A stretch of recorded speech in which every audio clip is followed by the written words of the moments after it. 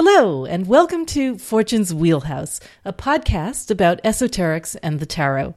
We will be embarking on a 22-episode journey looking at esoteric imagery in the major arcana of the two decks that most everybody knows best, the Rider-Waite-Smith deck and the Thoth deck. I'm Susie Chang, and with me on this journey is Mel Meleen, creator of the Tabula Mundi and Rosetta Tarot decks. Hi, Mel. Hi, Susie. So, Mel, tell us a little bit about how you got started in tarot and what you're doing these days. I believe that you grew up with a mural of the Wheel of Fortune at your breakfast table. Yeah, that's right. It was a painting on the wall, a wall-size mural of the Wheel of Fortune from the Rider-Waite-Smith deck. And I used to sit at the kitchen table and eat cereal and stare at it, kind of freaked out by Typhon and whatnot, and that was how it all began. Yeah, and all we had in our house was a giant map of Africa in front of the toilet. So I'm really envious of your forward-thinking parents and their woohoo ways. So you first started creating tarot decks. When was it? I think I started the Rosetta in 2008. Mm-hmm. And the accompanying book. And the Book of Sechet, yes. Mm-hmm. Mm-hmm.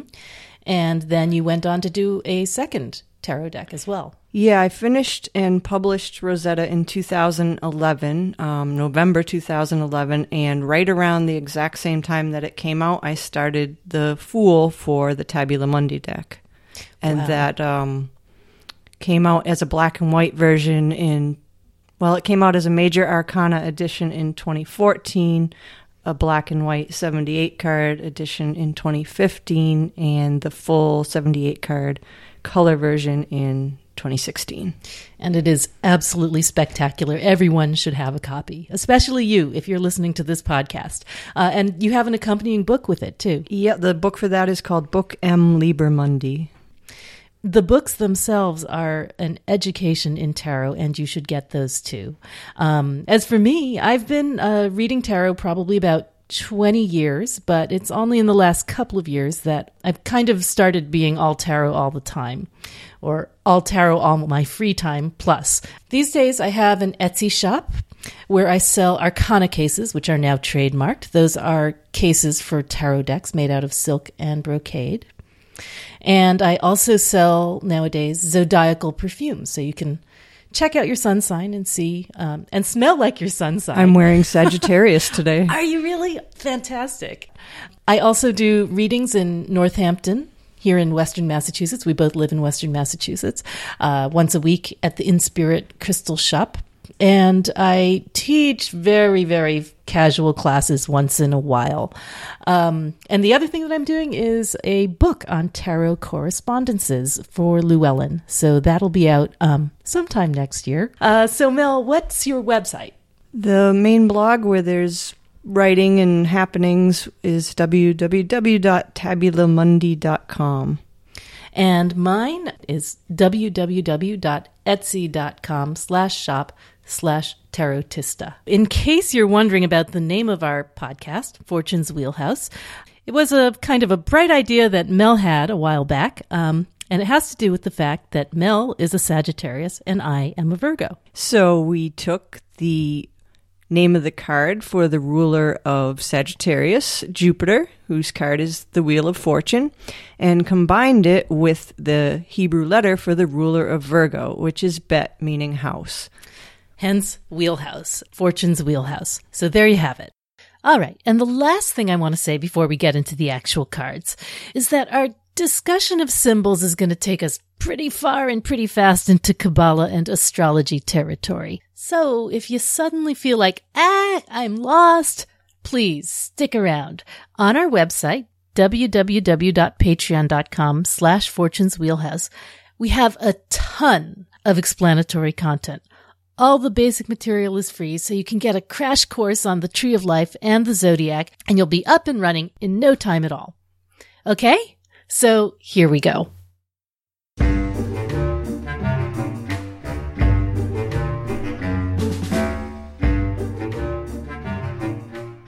Okay, so with no further ado, we're going to jump right in on our pilot episode and have a look at The Fool. So, unless you're driving, you should take out your Rider-Waite-Smith and Thoth versions of The Fool, presuming you have both, or bring them up online if you don't. And while we're at it, we should probably talk about the pronunciation of Thoth, right? So how many versions have you heard? 5 or 6, I think. Yeah. Thoth, Toth, Tot, Tote. Probably more. Yeah. Yeah. And there isn't really any agreement on which one's right. So I think we'll just kind of go with whatever comes out, which in my case is usually Toth or Thoth. Likewise. Yeah. And we hope I just can't bring myself to call it Tote. Just can't. It just sounds like, your premium from your public radio contribution. Okay. So that's what we're going to do. And I hope you'll bear with us if you have a variant pronunciation, which you feel very strongly about. Okay. So the first thing we're going to do is look at, the different titles that go with this card. And in the case of Rider-Waite-Smith and Thoth, they happen to be the same. They're just the Fool, right?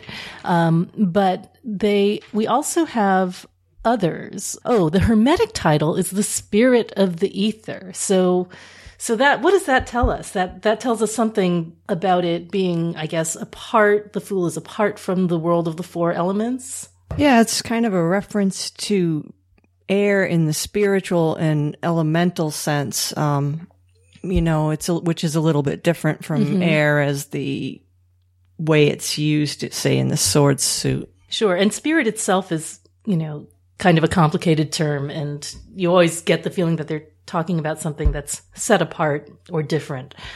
And that's kind of a good association for the Fool because, historically, it's been called the unnumbered card, right? So the 0 was actually, I think, wasn't that a Golden Dawn edition that they put the 0 on it? I'm not sure. I think it was part of that whole 0 equals 1 thing that Mathers did. But it was called the unnumbered card because it stood apart from the rest of the deck. And in fact, some people don't even, in the continental tradition, I think they don't even put the Fool at the front necessarily. They might put it at the end or right before the universe. There's a couple different ways to do it.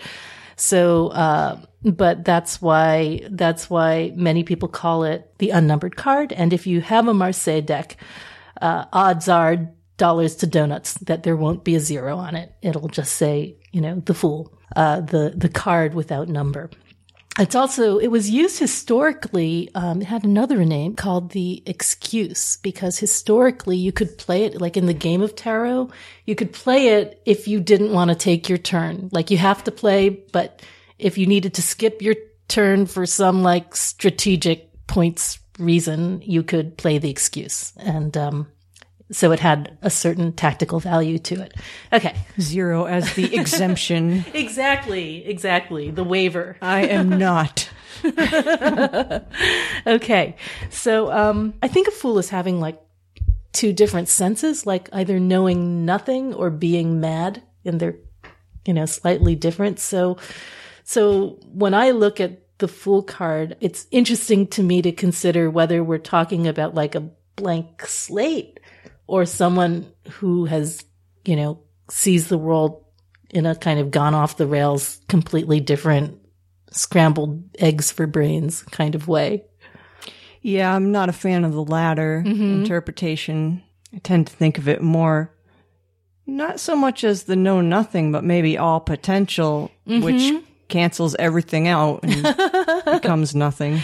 Yeah. I think that's definitely echoed in the Kabbalistic tradition, but we'll talk more about that. Whereas the sort of mad side of the Fool, I think, is kind of, you can see reflections of that in the Dionysus references and the Green Man, but we'll get into that further. So the very first thing we should talk about is astrologically, what is the Fool? Elementally, I should say, I guess. Elemental air, yeah. Elemental air, right. Associated ether. Right. As most of you listening to the podcast probably know, the major arcana are split up into groups of category-wise into groups of 3, 7, and 12. So 3 elements, 7 planets, 12 signs, adding up to 22.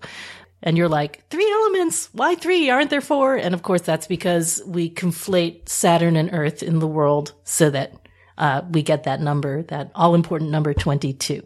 So the Fool is our first element. That's air. And what references to air do we see in these 2 cards? The first thing that jumps out would be the fact that the Fool in the Rider-Waite deck is about to step off into thin air. Into thin air. And then in the Thoth deck, the Fool is kind of standing on air. His feet are not touching the ground. He's got no, only air beneath him. Mm-hmm. Mm-hmm. He seems to be in a zero gravity environment. You know, he's just floating or hanging there without being seated. And it's interesting that the Fool also, you know, I always think of he's about to do something. He's not doing, he's about to do. And they both kind of have that sense of inherent potential that they're just the moment before doing. Right. Okay. And another sort of explicit symbol, I think, that has to do with air and the Fool is his feather in the Rider-Waite-Smith version. Feather is common graphic shorthand for air. And in the Rider-Waite-Smith deck specifically, there's a recurring motif of the red feather, which you see in the Fool, and you see it also, I believe, in the Sun card, where there's sort of also an upright red plume, which there's also a connection with the justice or adjustment ma'at. Yeah, right. So the idea that you weigh your soul against a feather, right? And she often had the feather headdress. Oh, okay, right. Then there's the whole Crowley's connection between, you know, the adjustment being the Fool's girlfriend and counterpart. Ah, really? Yeah, wow, the Aleph Lamed. Oh, Aleph Lamed, right. God and not God. There's a whole long interplay between those 2 cards. So I kind of think it's neat that there's a feather there to that's cool. Yeah, I hadn't even realized that. Bring that connection in. Okay, there's also a red feather in the Rider-Waite-Smith death card, only it's drooping. It's sort of like, unlike this one, which is sort of stretching towards the sun and borne aloft. The other one is sort of succumbing to the will of gravity. Okay, so we also have, I think, in the Thoth card, is that a butterfly there? I think it is, around the loop. Yeah, there's a butterfly, and right above it, there's a wing. I don't know if you can see that, which I've seen that it's referenced as the wing of Maut, or not sure the Egyptian pronunciation, which is the vulture goddess that was impregnated by air. Right. Kind of another virgin goddess. Right. And that's why we love the Thoth. It's just like the symbolism is just like right up there on top, rarely hidden. Oh, and this kind of is a good transition because the Fool stepping off into air, some people say that he's actually stepping into Da'at, the abyss in the tree of life, because, as we're about to talk about, the Fool is the first path at the top of the tree, right?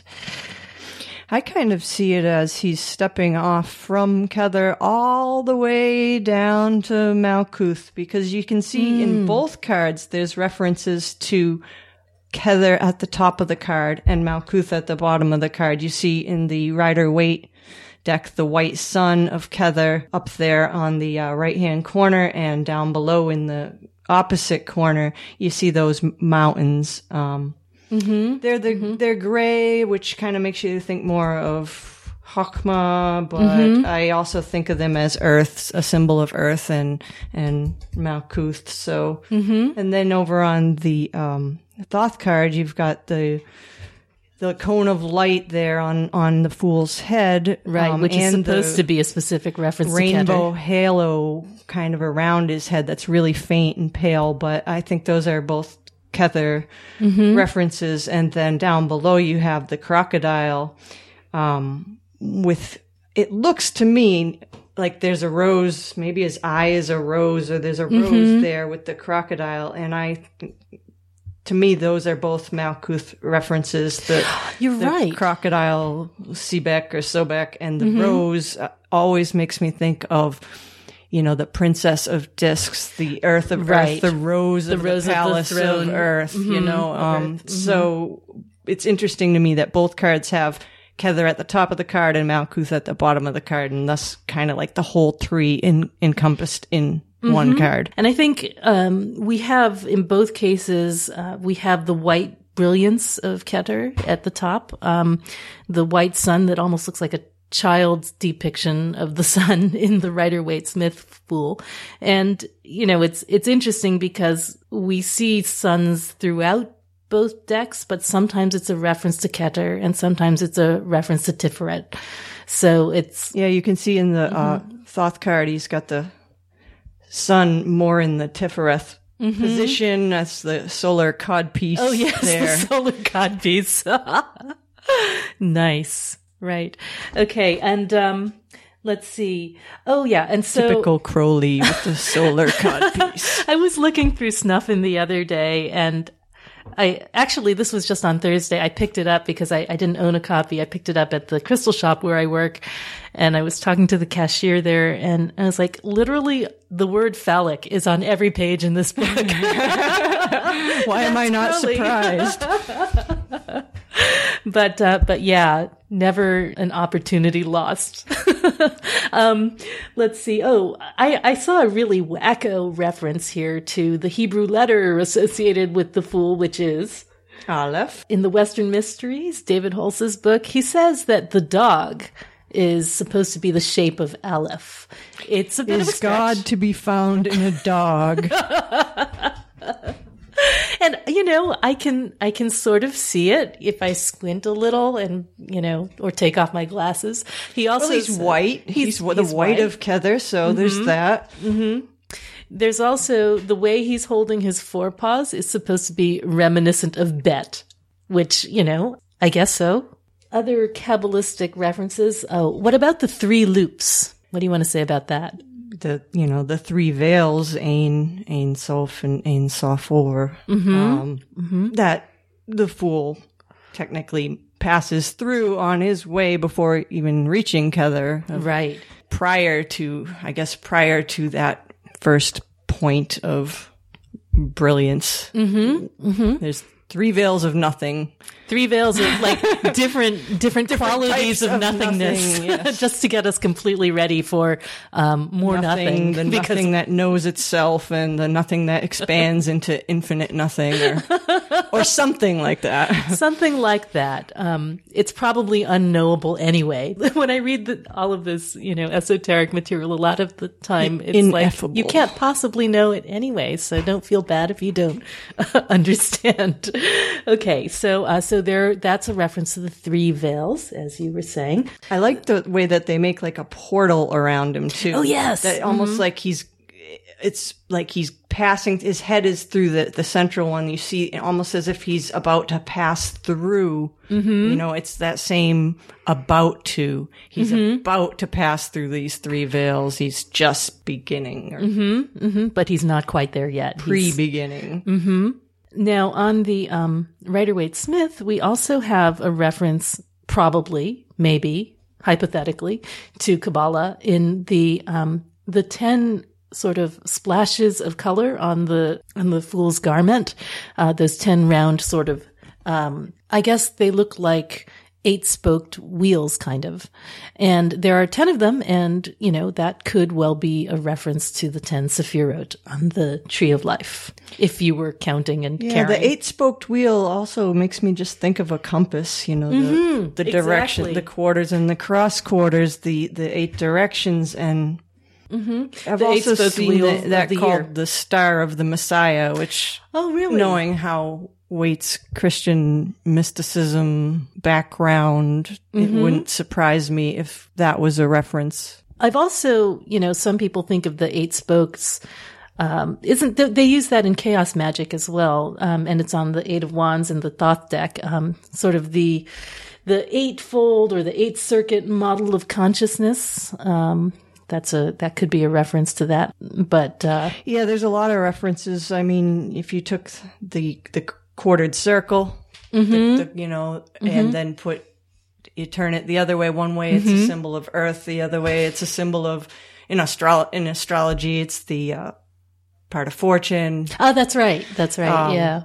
Mm-hmm. It's the Nox and the Lux symbol, depending on which way you turn it. So combined, It's all of that. Although I'm not sure if that's what Waite was using it in that way. That's okay though, right? I mean, but it's all there. It's all there. I mean, I think my point of view is that, the symbols belong to everybody. It doesn't matter whether the creator of the deck specifically assigned this meaning to this symbol, because we're the ones reading it, whether or not he or she knew it. They were tapping into, centuries of tradition, millennia of tradition that build up around these signs, and they are ours to interpret. It's the great gift of tarot. So, I always feel like it's limiting and a little bogus when people say, well, that's not what they meant, because this is tarot.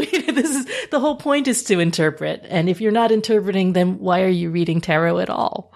So, anyway, just my 2 to 25 cents there. Oh, another symbol of air in here. It's a little subtle, but the Fool is holding in his hand the white rose there, which you might not think of that as a symbol of air, but just something about the way he's holding it. It's almost like he had just sniffed it. And, it's that, that kind of, and so the sniff of the ingoing breath, is one of the meanings of the Hebrew letter Aleph. It's the intake prior to the next card that comes out, which is the word. And I have seen it said that, in terms of the way the Kabbalah assigns, the various letters to the parts of the body, that Aleph corresponds with the chest, the way that the magician corresponds with the right eye, and the priestess with the right ear, I think. There's probably different ways that they do it, but that would make sense with the, the lungs and the intake of air. And then there's the rose as the symbol. The rose is actually in both cards, and it's a symbol of, unfolding consciousnness, which is something that the Fool is, it's the beginning of that journey that ends at the universe. And Aleph, of course, is the first of the Hebrew letters, and it is one of the mother letters, the other ones being Mem and Shin.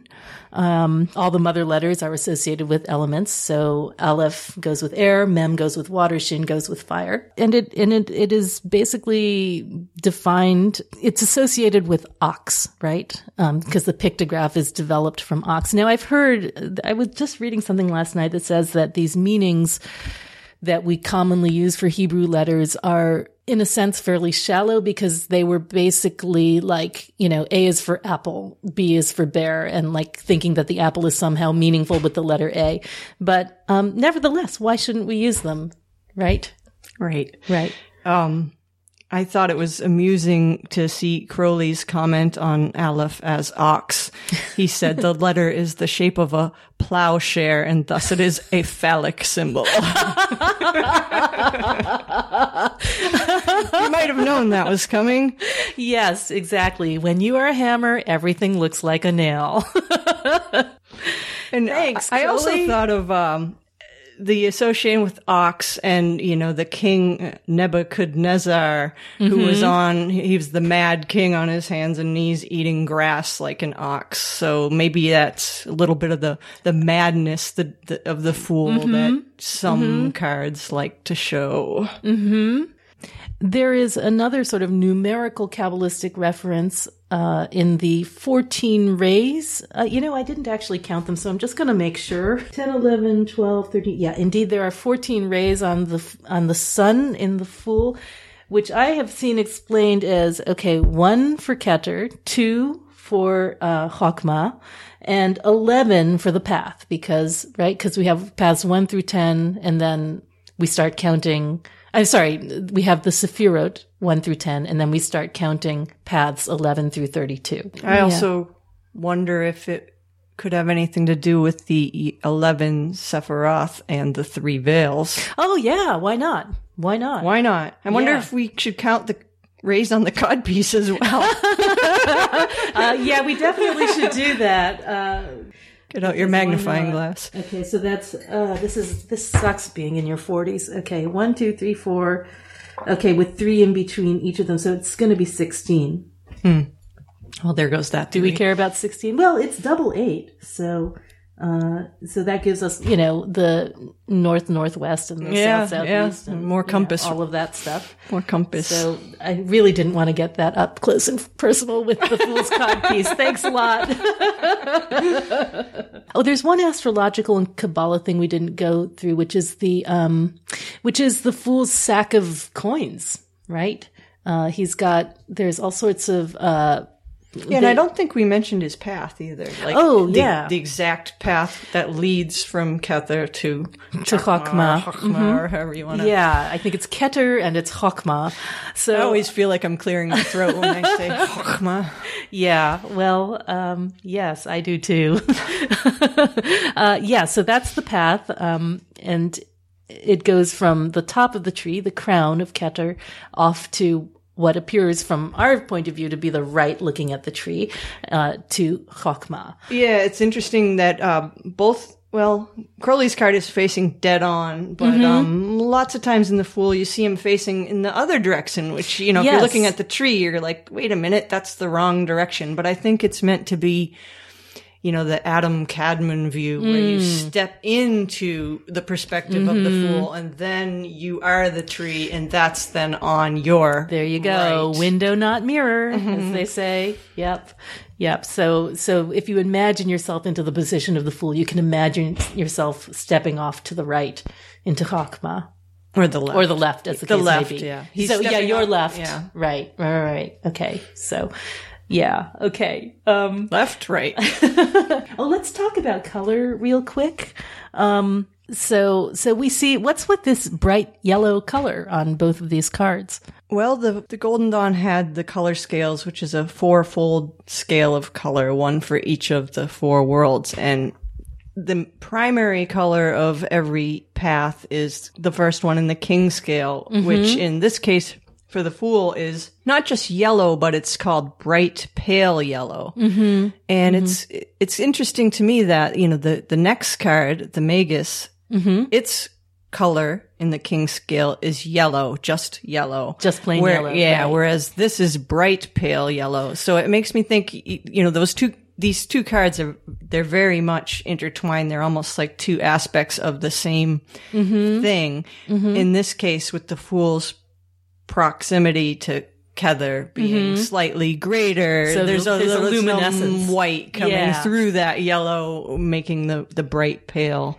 yellow. And when we talk about the scales, so, we talk about king, queen, prince, and princess scale, but isn't that also the same as saying, the 4 worlds? You can say the color in Atzilut, Bria, Yetzirah, and Asiya. So one thing that we'll see is that when we look at the paths, they are generally, when you see a representation of the tree of life, the paths are generally colored in Atzilut. The King scale. In the King scale. And the Sephiroth are generally colored in the Queen scale. That's the diagram Minitum Mundum. Exactly. So those two systems of color are kind of working in tandem together, and I assume it's sort of like a balance of male and female. Yeah, the rationale is that the Sephiroth receive the influence of the paths, which are more of it's like a force form thing. Sure, going exactly. on. Right. So hence the paths are assigned this quote unquote masculine quality, whereas the Sephirot, the unknowable Sephirot, are assigned this quote unquote feminine receptive quality, which leads to various other esoteric implications down the line when you figure out, like, color is tied to sound, color is, planets are assigned both to Sephirot and to paths. So there's these sort of confusing ramifications, but that's the system underlying it. Okay. So we've also got the other colors, which the Queen scale is sky blue. You are doing this from memory, aren't you? You're scary. Well, I kind of have painted them all twice now, and I just started my third round because I'm painting a third deck, and I've just finished the Fool, the Magus, and starting the Priestess, so they're very fresh. Okay, so Queen is sky blue. I'm checking you on my little list here. Sky blue and emerald green for the Prince, and then the Princess has that same emerald with some flecks of gold. Flecks of gold, exactly, right. Right. So, and which do we get to see that illustrated on the cards at all, or do they just pretty much stick with the King Scale bright pale yellow? The Rider-Waite deck doesn't necessarily follow the color scales so much. I don't know if that's a limitation in the available printing technology at the time, so they did things differently. The Thoth deck generally adheres to the Golden Dawn color scales very much so, where, the green's very prevalent. The golds and the greens are very much in evidence on Crowley's card. Let's see. All right, so moving on from color, numeric references. Well, it's a 0. I mean, you could read all kinds of zeros into these forms. I mean, even the 3 loops, the 3 veils are zeros. Yeah, in a sense that they always kind of look like that around the Tree of Life. You see that. All right, so let's see. We should probably see if there's any other symbols that we haven't specifically talked about. Oh, sure. There's probably tons, lots in there. Tons and tons and tons. So you mentioned the vulture, Mu'ut. I'm not sure. We've got the caduceus on the central circular veil there. So what's going on with that? Is that like a preview of the Magus? I believe so. Those two cards are so very intertwined that they share a lot of esoteric meaning and symbolism, and I think that's an evidence of that. There's the reference, the winged sun there, the Hadit, and the serpents on the wand. So it's definitely a preview of the next card. Oh, and there's also, I think I deliberately avoided this, but right below between his legs, there is, that is a Tree of Life reference there. The rose, there's sort of a rose, and then there's 2 flowers coming off of it. Yeah, that's a real, strange one. I have often looked at it and thought of the 3 supernals, Kether, Bina. And Bina being number 3, and there are 3 flowers there. And then I think Crowley himself referred to it as a 3-fold benediction, that I think was referring to the final hay of the Tetragrammaton. Really? Where the first 3 worlds or 3 letters or 3 elements are then fully realized in the 4th one, in the element of earth. So it's kind of maybe an alchemical thing too, because underneath it there, you see those intertwined figures. Yeah, that look like squiggles, but they're supposed to be embracing infants, which makes me think of or throttling each other. Both the sun card and the twins. Horus is the 2 twins, the Ra-Hoor-Khuit and Hor-Pa-Krat, the solar twins. And I think that's what he's getting at there. Somehow that between the interplay of those 3, I don't know if they're roses or lilies or some of each, but looks like roses to me. The one at top is a fully open rose, and maybe some other stages beneath. That interplay of the 3 supernals is what gives birth to the solar Horus. And then you have the tiger and the crocodile. We talked about the crocodile is Sebek or Sobek. And what is his, do you think he's sort of fulfilling the same function as the dog does in the Rider-Waite-Smith, a sort of, warning or I threat? see the tiger and the dog as being, correlated. And I guess if you had to pick a correlation between the crocodile and with something in Waite's card, I would say the mountains below. But That's just me. I mean, That's right, because you correlate the crocodile with Earth. It's on your Ace of Discs cards. Yeah. I can totally see that. Right. Let's see. there's a little moon there too above the crocodile's head. You can see that Yes, there is tiny little crescent. You are right, and so again, the moon could be Yesod and the crocodile. We've got the codpiece sun and the Yeah. moon. So we've got and in between them are the embracing infants, and then the supernals. I guess if that's It's like a miniature tree of that's life. what that is. And as you said, the rose in the crocodile's eyes as Malkut, right? I also have a note on my page here, and I have no idea what I wrote that down for because I did this really late last night, and I wasn't thinking straight. But I have a Saturn glyph noted next to the crocodile, and I assume that. Again, that's also Earth, could go with universe, Earth, Malkut, universe. But I don't. There may be some kind of Saturnine association with the crocodile that goes with that. When we were talking about the crocodile, we didn't mention the crocodile's association with Harpocrates. Oh, yes. The silent twin of the solar twins, the counterpart of that fool. Is he like an analog for Harpocrates? Is he, when you see the crocodile? Yeah, are you there's supposed to several think of- references. Harpocrates was said to have a crocodile that followed him, kind of like a devouring beast.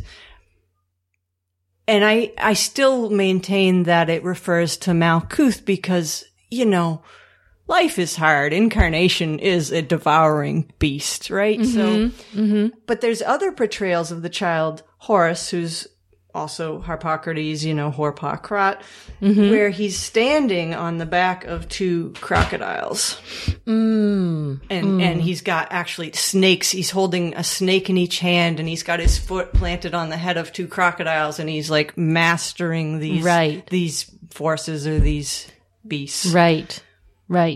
And when we talk about Horpokrat or Harpocrates, aren't we also, that's where we get the sign of silence, Yes. right? So, which of course goes with your association of the crocodile with Malkut, with discs, with the final riddle of the Sphinx. To be silent. Right? To be silent. To be silent and to go. So it's that silence before the breath comes out and you speak in the next card with the logos or the word. And it's that silence that you have to maintain in order to move forward. If you're just talking, you're not doing. Okay. And, and we have in the upper left corner, crystal. I assume that's another sort of crystallization of matter kind of reference. Yeah, I've read that that's actually the bottom of the cup. You can see there's a cup there, Yes. and it's pouring out water, and in his other hand, there's a flaming pine cone is what it's supposed to be. Yes. So he's alchemically mixing fire and water, which, of course, if you can imagine what might happen when you do that, you get air, a great deal of steam. Right. And I guess that's a reference to the whole idea that fire and water give rise to air, or is the offspring of air, which from a modern perspective is kind of not the most logical thing, but from an elemental, spiritual, mystical perspective makes some sense. The one thing we haven't talked about in this card is the sort of Green Man, Pan, Dionysus references, which you see starting with the grapes and the three loops are actually a grapevine. I think they're supposed to be coming out of that grape. Big cluster of grapes there, and above the bag of coins there. And the horns. He's got horns. Yeah, he's got the horns of Bacchus, or. Yeah, I think I've always kind of been amused by the contrast between these two cards. The fool is said to be androgynous, and there's a way of portraying Bacchus as bisexual or double-natured, which again brings in the solar twins in a sense.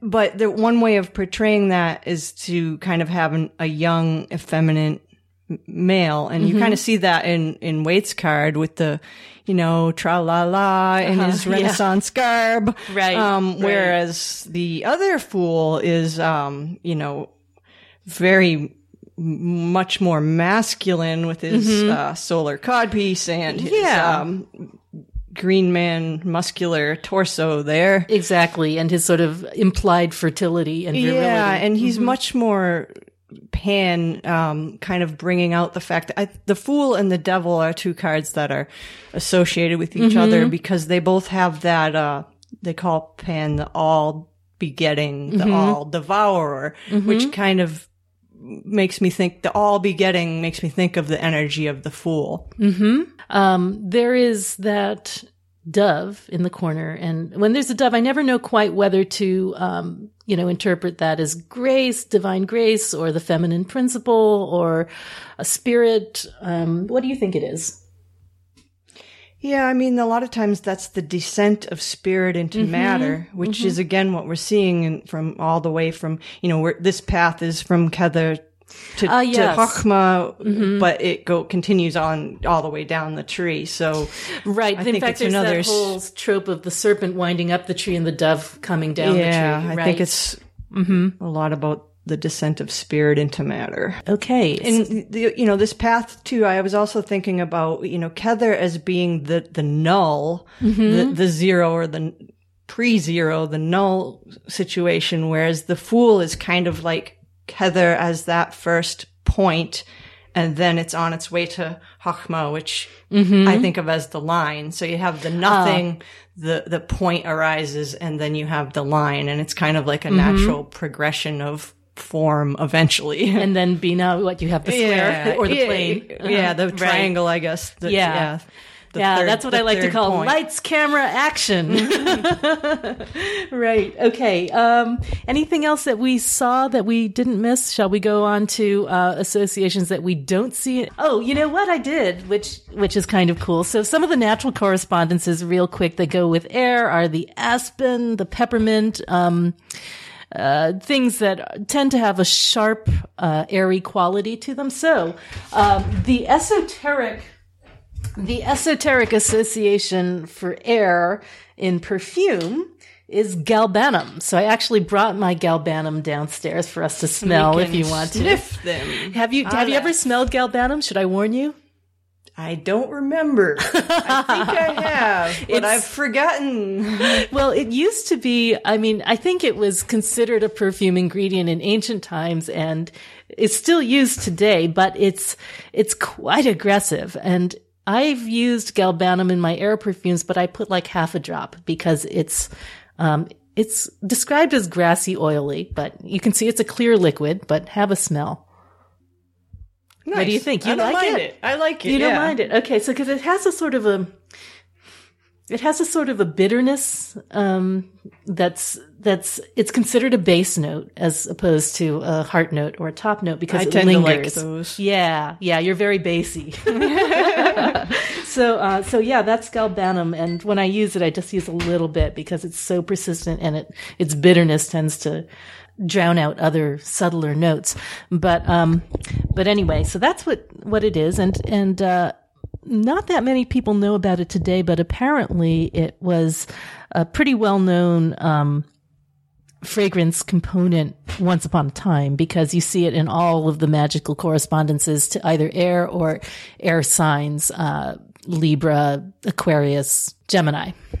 So, and the other thing that we talked about including is the note, the musical note, which happens to be an E natural. Now, I'm going to tell you I don't know if you know how the color scales and the musical scales work. Do you know how that? Why don't you tell us? Okay. So, let me see if I can do this right. So the way I've seen it represented, you have, 7 colors in the rainbow, basically. You have 7 notes in the scale, basically. And you can, 7 classical planets as 7 well. Classical planets, exactly. And then, so what you can do is you can say, okay, the color red at the beginning of the rainbow corresponds with the note C. And which planet corresponds to red? Well, here's the problem, because we were talking about 2 different systems of attribution. We have planets that are associated with Sephirot in their Briatic colors, queen scale, and we have planets that are associated with paths in their Atzilutic king scale colors. So when you say, red, we could be talking about, well, in the case of red, it doesn't matter because both Mars is red, both in the path of the tower, the Atzilutic king scale, and as the Sephira Gevura in Mars. the Briatic scale. Yes, I got through it. Good. Okay, so however, as you go through the colors for the other planets, it's not so neat. They're not the same. So for example, when we get to the Magician, we'll be dealing with yellow in the Atzilutic scale, but Mercury is actually orange in the Sephirotic scale. So, anyway, regardless, the note for the Fool is E natural because CDE, red, orange, yellow, and the Fool is associated with yellow. And although you would probably prefer that I have a pitch pipe or something, I can actually tell you what E natural sounds like because I have absolute pitch. So this is what E natural sounds like, roughly, more or less. The problem with absolute pitch is that it does tend to degrade a little as you get older, like everything else. Okay, so that's done with. Okay, well, I think we've covered it pretty well. Good? Good. Okay, so thanks for bearing with us through our extended discussion of the Fool, and be sure to tune in next time for the Magus or Magician.